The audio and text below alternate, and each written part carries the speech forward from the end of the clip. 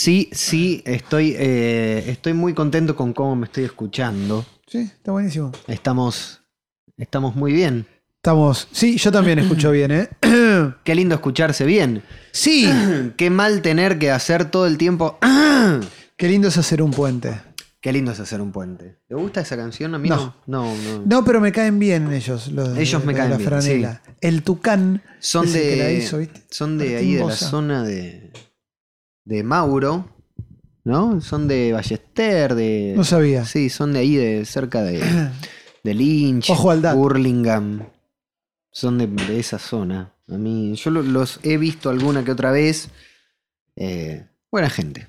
Voy a cambiar la silla y estoy. Bueno, sí, porque si no estás con el drama. Yo tuve que subir mi silla, si te hace sentir un poco mejor. Ahora Hola. sí. Bueno. Che, gracias por invitarme. No, pero por favor. Acá siempre está la puerta abierta para vos y en este caso para todo el mundo, porque sigue estando abierta la puerta de donde nos encontramos.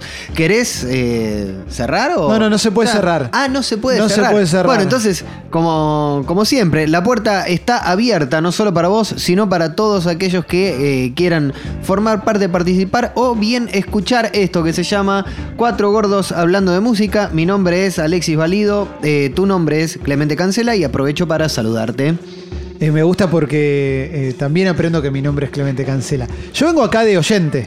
Bueno, sí, es como una especie de diálogo. Una especie no, es como que tenemos un diálogo donde discurrimos sobre lo que es la música y algunas cuestiones un poco más en profundidad de lo que es esta rama del arte que tanto nos apasiona. No, yo creo que es una clase, yo tomo la clase privada. Yo pago por una clase privada para tenerte acá y después Sí. mucha gente lo puede escuchar descargándolo de congo.fm. El otro día cuando escuché el episodio anterior, Sí. el de la arquitectura y de la música, vi que entró la charla sobre Pancho Dotto. Entró la... Sí, Sí. me hizo muy bien. Y esa parte también fue muy rica. Sí, porque tuvimos también un tiempo para pensar en Pancho, que Bueno, hoy- hacía mucho que no pasaba. Vos me dijiste que querías explicarme, Sí, y a mí me interesa, cómo todo lo que la música pop le debe a la música clásica. sí. ¿De dónde nace esto y de dónde... ¿Cuál es el disparador? En algún momento del episodio pasado me descubrí diciendo que Bach era el padre de la música moderna. Y si bien es cierto, hay como otra, digamos, ¿por qué es el padre? Bueno, es el padre porque inventó básicamente lo que es todas las reglas armónicas que hoy constituyen la música como tal la conocemos. Eso por un lado, y por el otro decía, bueno, la música clásica, ¿cuándo deja de ser clásica? Porque nosotros estamos... Es como también algo un poco como filosófico, porque... ¿Qué significa que deja de ser clásica? ¿Cuándo pasa a ser música contemporánea? ¿Cuándo pasa a ser música contemporánea y cuándo esa música que nosotros conocemos como no sé, moderna, por decir, los Beatles? Los Beatles nosotros los conocimos y tenían 50 hace 50 años, 60 Pero años. ¿no es primero contemporánea y después se convierte en clásica? Sí, pero al mismo tiempo la música clásica tiene como esa cosa de sacralidad, de esa coraza de inviolable. Como que, bueno, la música clásica es algo que se escribió para orquesta en un lapso de 200 o 300 o 400 años para atrás. Si bien hay un montón de gente que hoy en día sigue trabajando con música para orquesta e incorporando nuevas cuestiones como la tecnología, máquinas y demás, es como que sigue teniendo esa cosa de acabada perfección que debería un poco salir. ¿Por qué? Porque en algún punto es material maleable y eso fue lo que hizo que hoy tengamos todos los estilos de música que conocemos y que tanto nos gustan. Bien. ¿No? Es un prólogo un poco largo, pero es un poco la explicación de en qué punto yo creía fundamental traer como un par de tópicos que creo y considero de que la música actual, contemporánea, pop, rock, jazz o lo que sea, le debe a la mal llamada, para mí, música clásica. Música clásica. Ahora quiero que me expliques porque... Hay el primer tópico... Suena sofisticado, eso es lo interesante. Sí. Ahora lo vamos a ir desmenuzando. El primer tópico que me gustaría que charlemos 2 o 3 minutos es complacer al público con la simpleza. La simpleza de una canción. ¿Cómo nos atrapa? ¿Por qué es importante? ¿Por qué es importante la simpleza? Sí. Porque es accesible, supongo. También entiendo que el camino a la simpleza... Me parece que hay 2 tipos de simpleza. La simpleza, la que viene porque no tenés nada para ofrecer más que una simpleza. Sí. Y a la que se alcanza, ¿no? Sí. No sé cuál es el derrotero de la música clásica. Si llega a una simpleza, si llega a una simpleza. No entiendo bien, no termino de saber bien por qué es importante. Me parece que es por la accesibilidad, porque requiere una comprensión no tan profunda. Y además hay una cuestión de que la simpleza hace que algunas cosas sean encantadoras. El ejemplo más palpable que tenemos es el de los Ramones, una banda que te gana en carisma y te gana en esa identificación que sentía la gente, fundamentalmente en este país, que sí. Vinieron y llenaron un estadio de River, una cosa impensada en otro lugar que no sea Japón. Bueno, pero Imagine tiene 2 notas. Sí, también. Ahí está la simpleza. Ahí ¿no? está eso, la simpleza. Más que eso, ¿no? Ahí está la simpleza. Y hay que remontarse al año más o menos entre 1650 y en 1750. Ahí predominaba más una cuestión que tiene que ver con las invenciones y así como grandilocuentes, y había cierta ingenuidad técnica que era como pirotécnica. Esto primero que estamos escuchando es el Judas Maccabeus de Händel. Es una pieza muy compleja en tanto orquestación, en tanto a voces y en tanto también a movimiento armónico. Movimiento armónico es que hay muchos acordes formados. Yo lo que te quiero preguntar después, cuando vayamos, porque me quedé con una cosa de la simpleza, es ¿cómo sabemos que algo simple es bueno y cómo sabemos que algo simple es una cagada? Porque digo, Macarena es simple y sabemos que es una cagada o lo presuponemos, pero me gustaría que me lo puedas explicar. Esto es Judas Maccabeus de Händel. Esto es Judas Maccabeus de Händel, también siglo XVII. Música muy, muy, pero muy compleja, en tanto a compositivamente como a la forma de ejecutarlo. Esto que vamos a escuchar ahora es el Herz and Mund and Tat and Leben de Bach, que quiere decir el corazón, la boca, las obras y la vida. Esto es bellísimo. Pero esto es muy conocido. Esto es muy conocido, es bellísimo, pero tiene una complejidad muy, una complejidad imposible de descular con el cerebro de Bach en aquel entonces. Esto tiene técnicas modernísimas de composición, como por ejemplo, más adentrado el movimiento, hay un contrapunto que hoy en día sigue siendo objeto de estudio. Y decís, ¿cómo un tipo hace tantos años se le puede ocurrir esto? No, no porque son 12 notas escritas en un papel, sino qué bien funciona esto, qué bien funciona el diálogo entre instrumentos. Y después de esto, digamos, cuando la música tenía este grado de complejidad tan grande que había que prestar muchísima atención y fundamentalmente había que ser un ejecutor avezado, aparece Mozart. Y Mozart, conjuntamente como Haydn, también que eran contemporáneos con toda esa paleta de compositores, lo que hacen es despejar a la música de esa complejidad. Y empezaron a crear como una especie de nuevo estilo que contaba con bloques de 3 o 4 acordes. Esto que vamos a escuchar de Mozart es Die Zauberflöte, que vendría a ser la flauta mágica en alemán. Sí. ¿Y esto qué pasa con Mozart? Mozart era un genio melódico. La forma, el sentido de cuándo eleva, de cuándo cae, es lo que hace que realmente esto te llegue al alma y no tengas que no precises de varias escuchas para internalizarlo. Acá ya hay menos acordes, entonces acá hay 4 acordes. Acá es una composición mucho más sencilla. Claro, acá hay 4 acordes. ¿Por qué no me doy cuenta que hay 4 acordes? ¿Porque hay por la orquestación? Por la orquestación, porque no es que van en bloque de acordes, acá sí, pero por ahí tenés a los violines haciendo una melodía atrás del solista, o tenés a los chelos haciendo otros bajos en otra inversión de acordes, pero son básicamente 4 acordes. Mozart lo que tenía es que vivió una especie de artista independiente. Una especie no, era un artista independiente. Él no tenía ni mecenas, ni tampoco tenía una institución religiosa que fuera la que viniera y le pusiera plata para que él componga y presente sus obras. Pero sí se desvivía por si la música le gustaba o no le gustaba al público. ¿Por qué? Porque si él hacía composiciones, si él presentaba composiciones con melodías simples como esta, la gente iba a volver. Esto es pop. Esto es pop. Esto es simplemente es pop de esa época. Son 4 acordes. Y es lógica pop. Es lógica pop. Son 4 acordes y esos 4 acordes son... hay un montón de canciones que tenemos con 4 acordes. Esta es una. Down Under de Men at Work, un clásico de la música pop que se te pega y se te queda.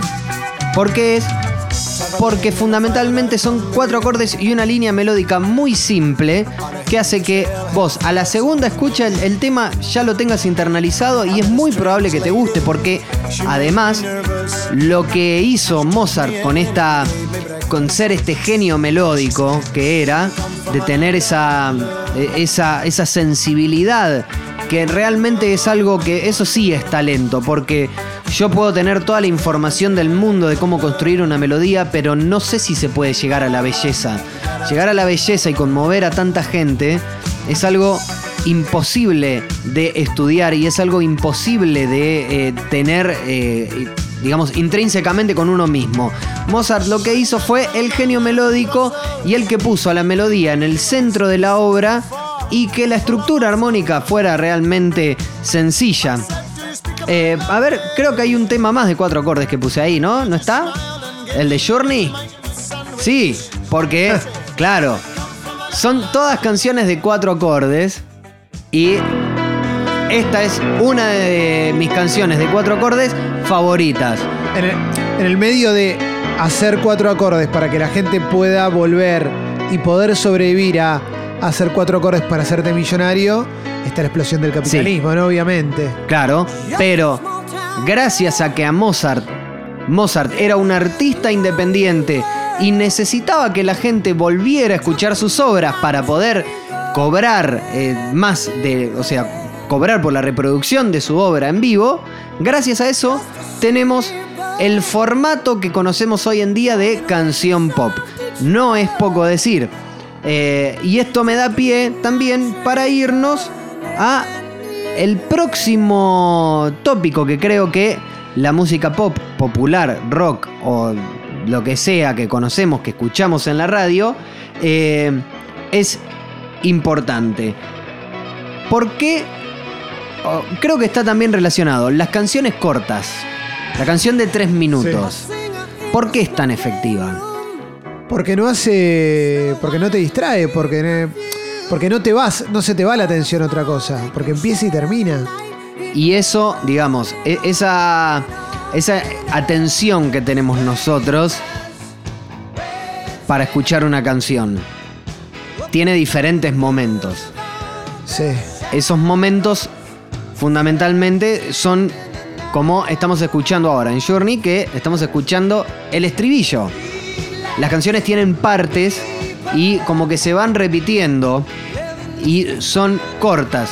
Tenemos partes identificables al punto de que hoy estamos escuchando un tema y vos me decís, bueno, che, el estribillo está buenísimo, por ahí, no sé, la estrofa no está tan buena. O suele pasar al revés, hemos hecho Falo Ranking justamente de estribillos mejores que la canción o de canciones cuya estrofa era mejor que el estribillo. Sí. Y esto se lo debemos a Schubert, porque la mayoría de las canciones pop está basada en estas progresiones de acordes que fueron descubiertas al final del siglo XVIII. Y Schubert fue un talento único porque su intención era de que vos recuerdes las diferentes partes de las canciones. Entonces, ¿cómo se hace eso?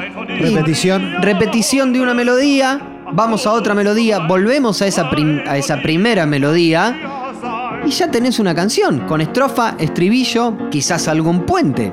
Esto que estamos escuchando de Schubert es de la ópera de la Dama de los Lagos.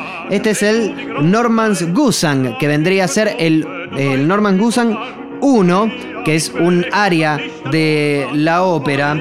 Y Schubert además saca la conclusión sobre la cual se mueven muchos compositores modernos digo, desde la historia, digamos, de lo que es la historia de la música pop. En lugar de hacer una canción atrás de otra, es mejor tener como un ciclo de canciones que se vayan relacionando entre sí, y en lugar de tener por ahí una obra larguísima de 18 minutos, por ejemplo, es mejor tener una obra de 18 minutos, pero con un ciclo de canciones de 3, 4 minutos que sean, que se vayan diferenciando. ¿Se pueden escuchar independientemente? Se pueden escuchar independientemente. De hecho, esta que estamos escuchando es Normans Gesang de la Dama de los Lagos, y esta misma ópera tiene este tema, que me parece que lo habrás escuchado alguna que otra vez.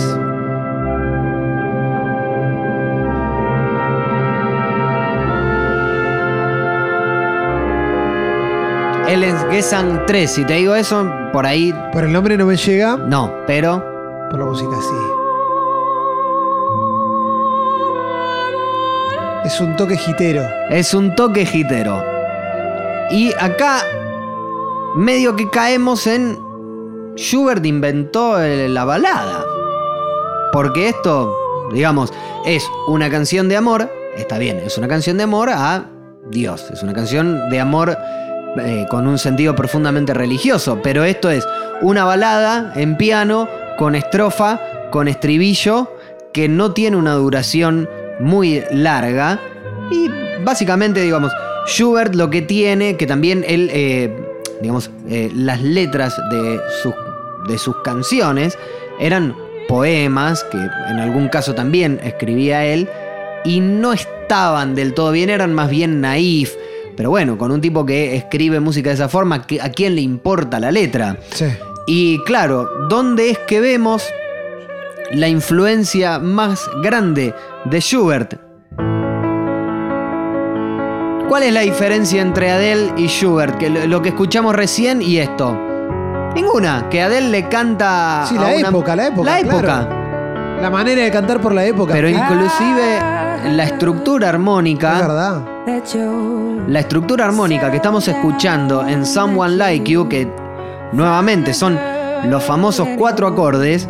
Schubert lo que hacía era, bueno, tenemos estos 4 acordes, después en el estribillo ponemos otros 4, la melodía se modifica, agarra, digamos, la curva de lo que es el estribillo con ese sentido un poco más épico, por decirlo de alguna forma, y es una fórmula que hasta el día de hoy sigue funcionando, digo, de Schubert, de fines del siglo XVIII a Someone Like You, esta canción de Adele, pasaron 300 y pico de años y sigue funcionando.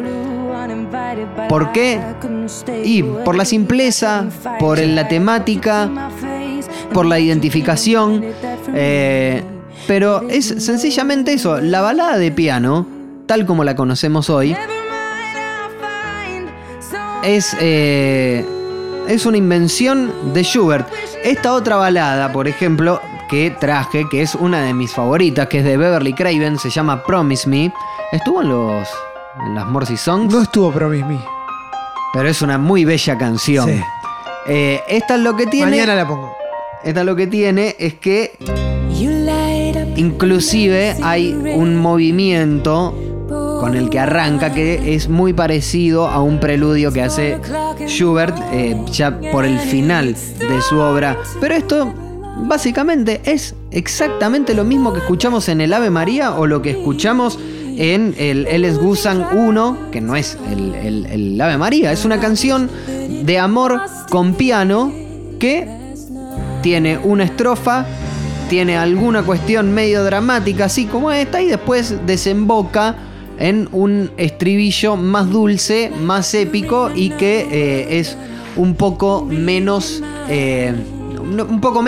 bastante menos complejo de lo que veníamos hablando de Bach y de Händel. Está bueno también esto para entender por qué cuando se habla de músicos pop que tocan el piano, muchas veces se habla de que tuvieron formación clásica, y vos decís, bueno, tocaban una cosa y ahora tocan otra, y en realidad está todo unido. Está todo unido, claro, o sea, no hay forma de que algo que vos, digamos, esto es como... ¿Viste cuando vos sos pendejo y te dicen, a ver, dibujá una casa? Y vos dibujás la casita con el techo a 2 aguas. Sí. ¿Y cuánto pasa hasta que vos ves una casa con un techo a 2 aguas? Digo, nosotros estamos acostumbrados a ver o casas, digamos, lo que es una casa es tipo o un PH o un departamento o un edificio. La música clásica, digamos, por algo tiene esas reglas y por algo... En algún momento los teatros se llenaban para escuchar eso, porque hay algo que en el oído queda y va siendo traspasado de generación en generación, que es el gusto por determinadas cadencias y determinadas melodías o formato de melodía. Por eso es que la formación clásica, tal cual le dicen, la formación clásica la tienen todos los músicos aún sin saberlo. Quizás meterse en profundidad en determinados compositores o en determinada ejecución de una obra te da más herramientas a la hora de la composición. Es espectacular esto, ¿eh? Es muy lindo tema, sí. No, me refiero a la clase. Pero estamos... El tema es mortal. El tema es muy lindo. Tenía borrado el disco. Hay una cuestión también que... Creo que la música clásica ha instalado. ¿Cuán importante es el genio conflictuado, no? Eso es un mito, ¿o vos lo crees? Yo lo creo. ¿Vos crees en el genio pero se puede ser un genio sin ser conflictuado también? Se puede, ¿no? ser un genio sin ser conflictuado, pero hay una cuestión fundamental con la del genio conflictuado, que es, hay tipos que realmente se les nota que cuando están contentos, su música no es, digamos, no es que no es buena, sino que por ahí no es tan sentida como cuando están, no sé, con el corazón roto. ¿Y esto viene en la época de la música clásica? Y a mí me pasa, por ejemplo, no sé, con Charly García o mismo con Queen me pasa que cuando las baladas de desamor de los dos me parecen que son mucho más sentidas, son más potentes y como que les sale mejor ese lugar de desamor a el lugar de estoy contento. Sí. Creo, a mí personalmente me parece eso. Sí, yo lo creo eso también. Y esto tiene, el epicentro de esto me parece, es con Ludwig van Beethoven. Porque es un tipo que cambió el foco de la música porque... dividirlo a él de su música era imposible, eran indivisibles, no podés separar artista o compositor de obra, porque era un reflejo, digamos, de su confusión interna. Esto que estamos escuchando es un cuarteto de cuerdas, de los últimos cuartetos de cuerdas que escribió, este es el número 15, y acá podemos escuchar realmente cómo estas cosas que le están pasando internamente se refleja en esta angustia que siente o en este abandono que siente ante la vida, ante dejar este mundo, buscando estas melodías un tanto épicas, pero al mismo tiempo el tipo está tratando como de contar un poco sus emociones sin usar palabras, lo cual es muy difícil de hacer y... creo que a nadie le salió bien, tan bien como a Beethoven. Igual se percibe. Se percibe, claro, porque vos escuchás esas orquestaciones, primero que están en tonalidades muy raras. Estos últimos estos cuartetos de cuerdas están en do sostenido menor, que es una tonalidad rarísima, porque un do sostenido menor vendría a ser digamos, si uno ve el piano, el do sostenido es una tonalidad muy rara para hacerla menor. Es como un si sostenido que es el do, o un do bemol que es el si. ¿Por qué? Porque son las dos teclas que no tienen una tecla negra entre medio que las separe. El do sostenido está entre el do y el re. Vendría a ser, es la nota más, es una de las notas más raras sobre las cuales escribir, sobre escalas más raras sobre las cuales componer una obra. Y acá estamos escuchando a un Beethoven que se está despidiendo del mundo, y se está despidiendo también con esta cuestión por momentos de cavilaciones internas, ¿no? Y esto es como, también se puede interpretar como, bueno, acá el tipo está buscando, bueno, dejarse ir. Después de Beethoven vino un tipo que llevó esta cuestión del genio así como turbado y toda esa cuestión de la búsqueda constante, que se llamó Héctor Berlioz, que era un compositor francés, a quien vamos a escuchar ahora. Esto es Damnation Faust, una ópera de 3 horas que escribió. Esto es un movimiento que también tiene esa búsqueda un poco de la épica, y también estaba obsesionado con temas como la muerte. El tipo acá, ¿qué está haciendo? Está ensayando. De hecho, hay toda esta época en la vida de Berlioz se llama como la del compositor conflictuado, ¿no? El compositor que está todo el tiempo en la búsqueda. Es tal cual, no te podés imaginar al científico loco con todos los pelos para todos lados. Estaba el tipo encerrado, componiendo, buscando. El tipo estaba todo el tiempo en la búsqueda de lo que sería esa melodía que terminara por ser la definitiva. Y aún así le costaba. También es un tipo que agarró y fue fuertemente influenciado por Beethoven, como se puede escuchar, se puede escuchar que hay como cierta similitud entre esos cuartetos de cuerdas que escuchamos recién y esto, en orquestaciones, en pasajes que son por ahí con mucha rítmica y con notas que parece que se chocan y que parece que se ve toda la mierda y desemboca todo en una nota o en un acorde que es como salir a la pradera. Y acá lo que están haciendo justamente tanto Beethoven como Berlioz es la de tratar de expresar esta cuestión, estas cavilaciones, estos conflictos internos en pasajes estrictamente musicales. Y eso es algo que, si bien en lo que sería la música pop tal cual la conocemos, hoy en día es muy difícil de encontrar, en los años 70, en la música pop de los años 70, no era tan difícil de escuchar. Porque esto era la música pop de los 70. Esto es Yes, su disco Relayer, el disco al que mejor le fue. El tema se llama Sound Chaser. Y es el mismo espíritu. Digo, un tipo que internamente siente que tiene que hacer esta canción como interludio entre canción y canción, digo, ¿no? Porque esto es como un pasaje instrumental de unos 4 o 5 minutos que iba entre tema y tema. Esa es la explicación de lo que eran los temas instrumentales de los 70. Digo que muchas veces suena como a alguien, como a paja instrumental, ¿no? A una especie de show off o de mostrar las destrezas. A mí siempre me sonó a eso. Recién ahora empiezo a entenderlo. Y en algún punto tiene como esta... Digo, esto porque también es de una complejidad y de una especie y de una sonoridad muy particular, porque estamos hablando de Rick Wakeman, de Bill Bruford y de toda esta gente que, claro, son instrumentistas eximios y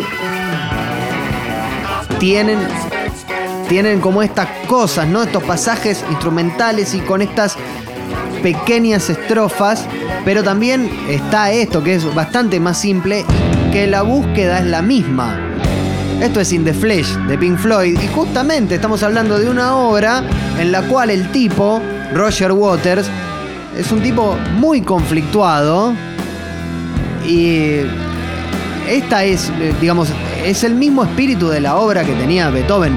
No lo estoy poniendo a la altura, estoy hablando del espíritu. Se entiende, es heredero, claro. Es heredero y claro, este es el pasaje instrumental que no necesariamente tiene que ser complejo, digo, complejo armónicamente o de melodía o de rítmica, para transmitirte un poco esa angustia que se va sintiendo. Digo, esta parte en la película y también en los shows en vivo de Roger Waters de The Wall es la parte del inicio además, y que tiene como esa pesadumbre, la guitarra y la melodía, tiene esa pesadumbre que es muy complejo también es muy complejo para el escucha, ¿no? Porque The Wall es una película y una obra que también te plantea ciertas cuestiones existenciales que siente el tipo y cómo se construye un muro alrededor de él. Y a Beethoven quizás le pasaba lo mismo. Sí. Hasta aquí llegamos entonces con lo que es esta cosa del genio conflictuado. Y acá es donde pasamos a lo que sería la música contando una historia. Pasamos a lo que es la música contando una historia. Porque si bien Beethoven desarrolló esa idea de que uno pudiera contar una historia, no era en sí la música la que estaba contando la historia. No sé si se entiende. No estoy entendiendo, a ver. Por ejemplo, Beethoven hizo la Sinfonía Pastoral, en donde él, por ejemplo, cuenta que va caminando por el campo, de que ve a los campesinos y de repente aparece una tormenta. Entonces es una historia que se va contando un poco también con la letra, y la música está acompañando esa historia. Aparece Franz Liszt, y Liszt crea un concepto en sí de que la música cuente la historia. A ver. Esto que estamos escuchando es Tasso, pero es con doble S. Lo escribió, digamos, es un poema sonoro de Liszt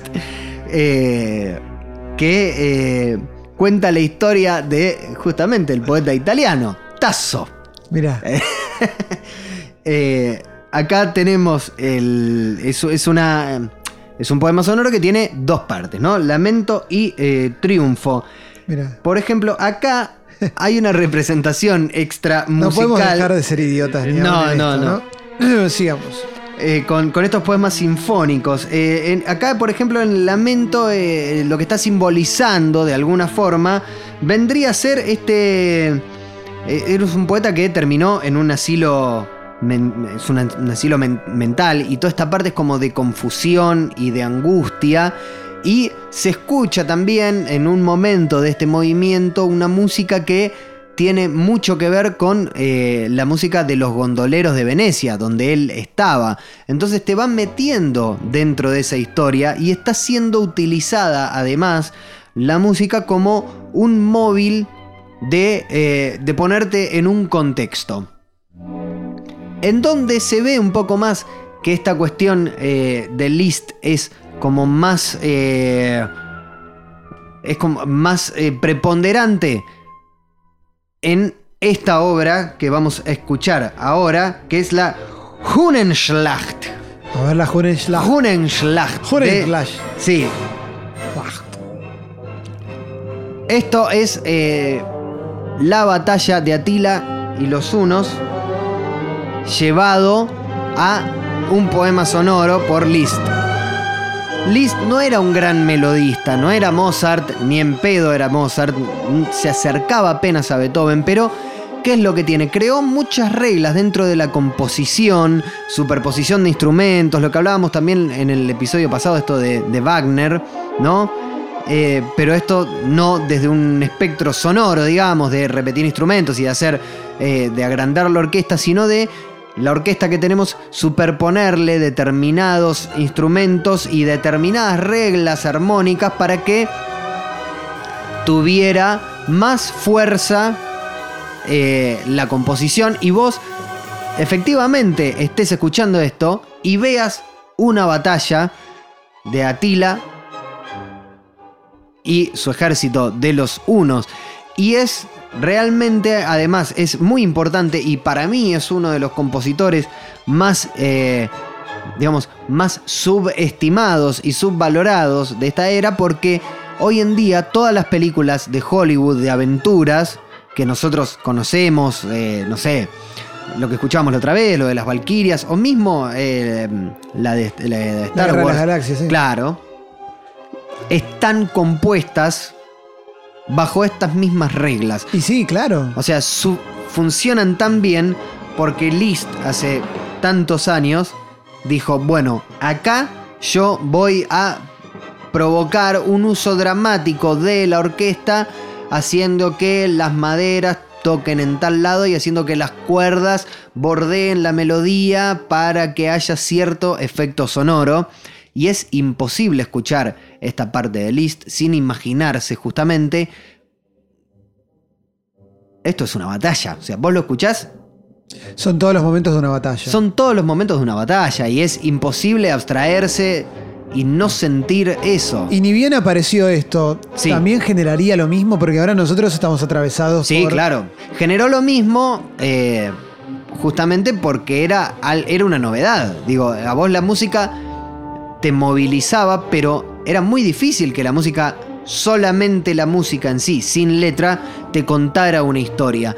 Y además es el uso de la orquesta de forma dramática que hace que, por ejemplo, varios años después, este sea el cierre de lo que para muchos es el mejor disco de la historia del rock. Yo no estoy de acuerdo con que sea el mejor disco de la historia del rock, y eso es harina de otro costal, pero no puedo dejar de reconocer lo importante que fue Sgt. Pepper y este tema,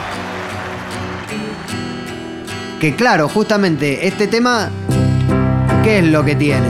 Tiene una parte de Lennon y una parte de McCartney. Una parte chiquita de Paul. Claro. ¿Y cómo la juntamos? Y hagamos la de Liszt. Hagamos la de la orquesta que te va metiendo y te va... No lo había pensado, no lo sabía eso. Digamos, yo no sé si en la composición, porque, digamos, no lo sé porque... No sabes si dijeron vamos a hacerlo claro, como Liszt, claro. Pero bueno, el pero efecto dramático es el mismo efecto dramático que tenía el Hunenschlacht de Liszt o el Tazo, sí, tanto en Lamento y Triunfo. Es una cuestión de canon, no es una cuestión de belleza o una cuestión de orquestación, es una cuestión de canon. Esto es como, no de colchón, claro, sino como de decir, bueno, si yo quiero que una orquesta suene dramática o que una orquesta para graficar, para tener este efecto sobre la música, que cuente una historia, tengo que ir a hacer tal cual lo hizo Liszt de esta forma.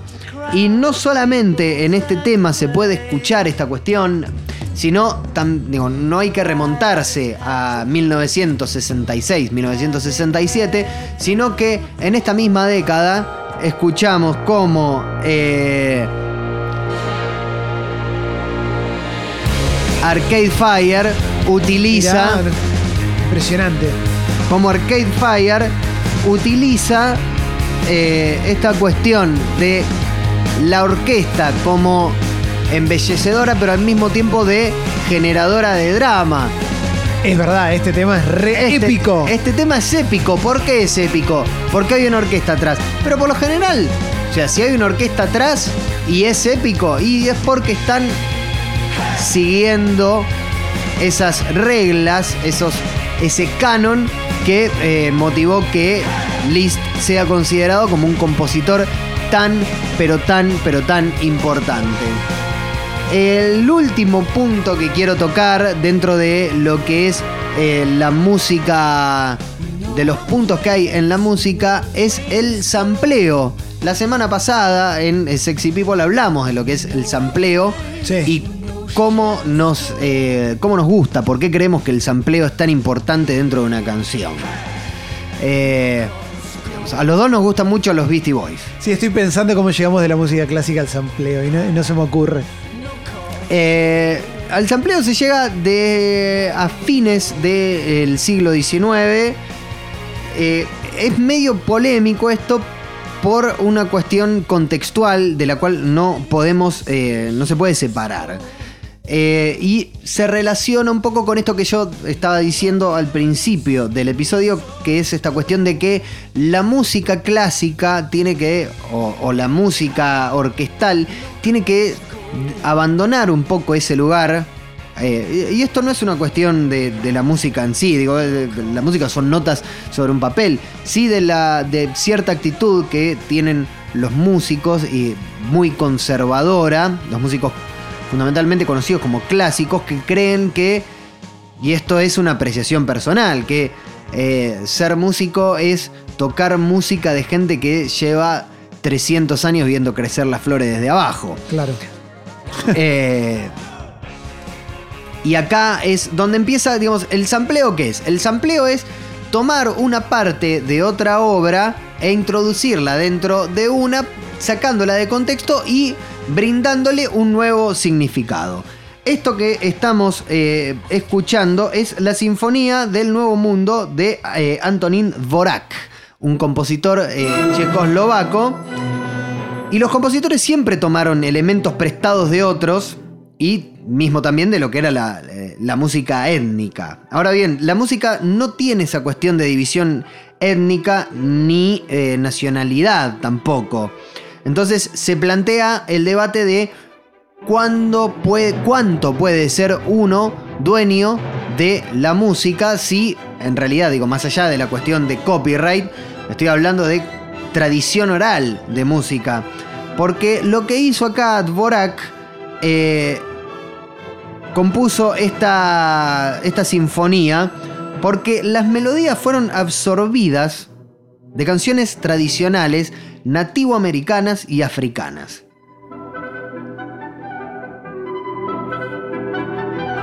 Es la misma melodía. De hecho, si la escuchás con cierto detalle, podés encontrar como esa, ¿viste la flauta cherokee? Sí.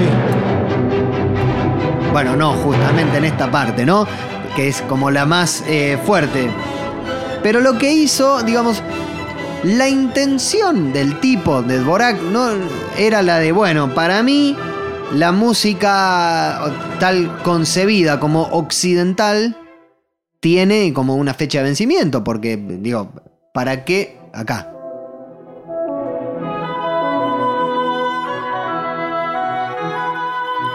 ¿Ves que tiene esa cosa de Cherokee? ¿Te imaginas a la flauta Cherokee? Sí.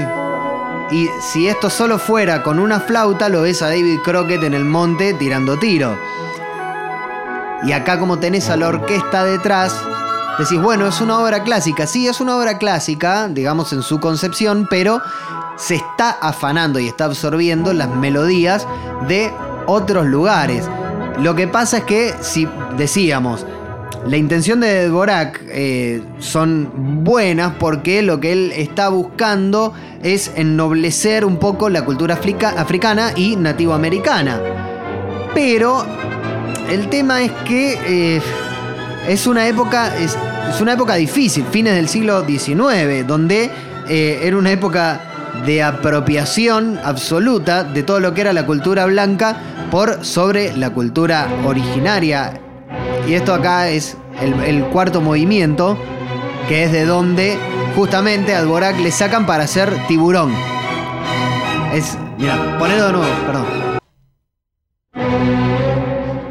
¿Es verdad? Claro, de ahí se llevaron la de Tiburón, justamente, el cuarto movimiento de la Sinfonía del Nuevo Mundo de Dvořák.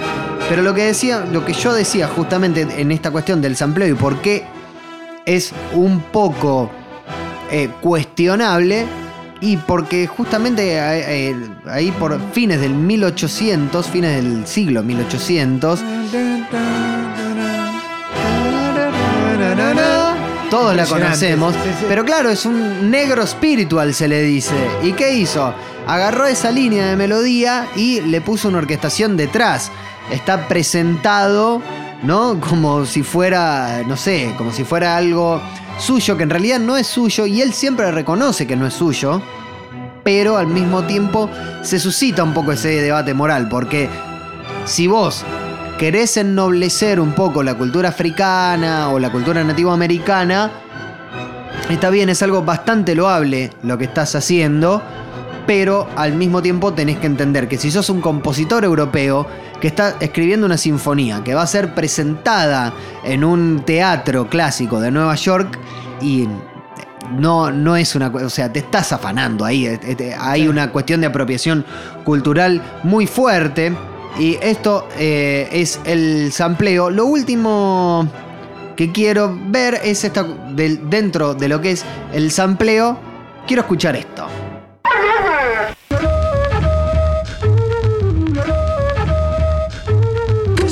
Esto es Beastie Boys, justamente, Sure Shot. Y ¿hay un tema más ahí o es el último? Sí, claro. Y esto es inconfundible porque vos lo escuchás y decís, bueno, esto es Sure Shot de los Beastie Boys. Pero si yo te pongo este tema, que esto es Howling for Judy de Jeremy Steig.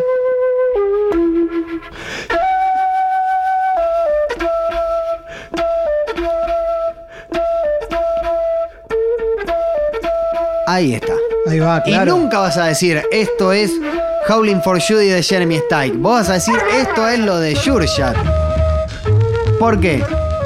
Porque acá está la otra parte que yo quiero traer del sampleo. Porque quizás sin los Beastie Boys, el grueso de los escuchas, digamos el 95% de la gente que conoce este tema, nunca hubiese llegado a Jeremy Steig, que era un flautista de jazz de los 70. Y es muy difícil también de llegar porque tampoco es que fue un hitazo, ¿no? Y bueno, esto es el fin entonces de lo que era el sampleo. Vamos a hacer una recapitulación muy Esto es espectacular. rápida. Aparte me gusta, como soy tu alumno de la primera fila, veo todo lo que tenés anotado, es increíble. Claro, no, es que fue por... Es un laburazo. Era esto, imposible no hacerlo sin anotar. Entonces, que es esto. primero, la simpleza para que al público le guste, para que el público se sienta, digamos, para que sea agradable al oído, la encontramos en Mozart, que fue el primero que empezó a hacer estas composiciones de 3 o 4 acordes con melodías muy simples pero bellísimas. Después, la canción pop de 3 minutos, tal cual la conocemos, es gracias a Schubert, que con determinadas composiciones como la Ave María o como el Gesang, que es el primero o el tercero es el Ave María, el primero no, inventa también un poco lo que es la balada de piano, la canción de amor. Después hablamos de Beethoven y cómo el genio conflictuado y cómo el conflicto interno hace que la música nos manda ese mensaje de que por ahí, escuchando algo, digamos, bueno, a este tipo le está pasando algo en la cabeza, se siente angustiado y no es necesario que escriba una letra que diga estoy angustiado, me estoy volviendo loco, tengo miedo a la muerte. Pero sí, el que lo hizo fue Liszt, que deja que la música cuente la historia y le agrega toda esta cuestión de efectos a la armonía para que tenga determinada intención, y eso lo podemos ver muchas veces en lo que es la orquestación de escenas de aventura en las películas hollywoodenses o mismo también en A Day in the Life de los Beatles. Y el último, Antonín Dvořák inventando de alguna forma el sampleo, el choreo, la apropiación para sacar un poco de para sacarle un poco de esa pureza a la música clásica y, digamos, mezclarla con los negro spiritual, cosa que hizo también después, más tarde, George Gershwin con su Rhapsody in Blue, que metió el jazz dentro de la música clásica. No nos vamos a meter ahí, pero... No todavía. No, todavía no, pero sí fue bastante criticado. ¿Por qué? Porque el jazz en esos primeros años, entre los 20 y los 30, era visto como una música callejera, una música mal vista por el ámbito académico o por el público de la música clásica o de los grandes teatros clásicos. El podcast este se llama Cuatro Gordos Hablando de Música. En realidad Alessi te habla lo que te pueden hablar los 4 gordos juntos. Más ¿no? o menos, sí. Es espectacular, ¿eh? Estuvo muy, no fue aburrido, ¿no? No es para nada aburrido. A mí me encanta. Bueno. Me parece que es espectacular. Porque estuve hablando de música clásica, que tampoco es mi área, no me siento muy autorizado a hablar de música clásica porque todavía me faltan un montón de cuestiones que saber, pero bueno. Sabes un montón. Para mí fue espectacular. Me encanta ser testigo de esto. Bueno, te y agradezco solamente mucho. meter un par de preguntas y escucharte. Y la verdad, está re bueno. Ojalá que lo disfruten tanto. Ojalá la hayan pasado igual de bien que nosotros porque se nos fue bastante rápido. Quizás a mí se me fue bastante rápido porque no paré de hablar un segundo, pero vos que estuviste acá... Para mí se me pasó rapidísimo. Lo que te digo, contale a tus amigas y amigos que esto lo pueden escuchar en congo.fm, lo pueden escuchar en Spotify y en Apple Podcasts. Si no lo encontrás en alguno, lo encontrás en otro. En congo.fm estás seguro. Bueno, esto fue entonces el capítulo número 3 de Cuatro Gordos Hablando de Música. Digamos, ponerle el título: ¿qué le debe la música pop a la música clásica? Muchas gracias por estar del otro lado. En una semana nos estamos encontrando de nuevo.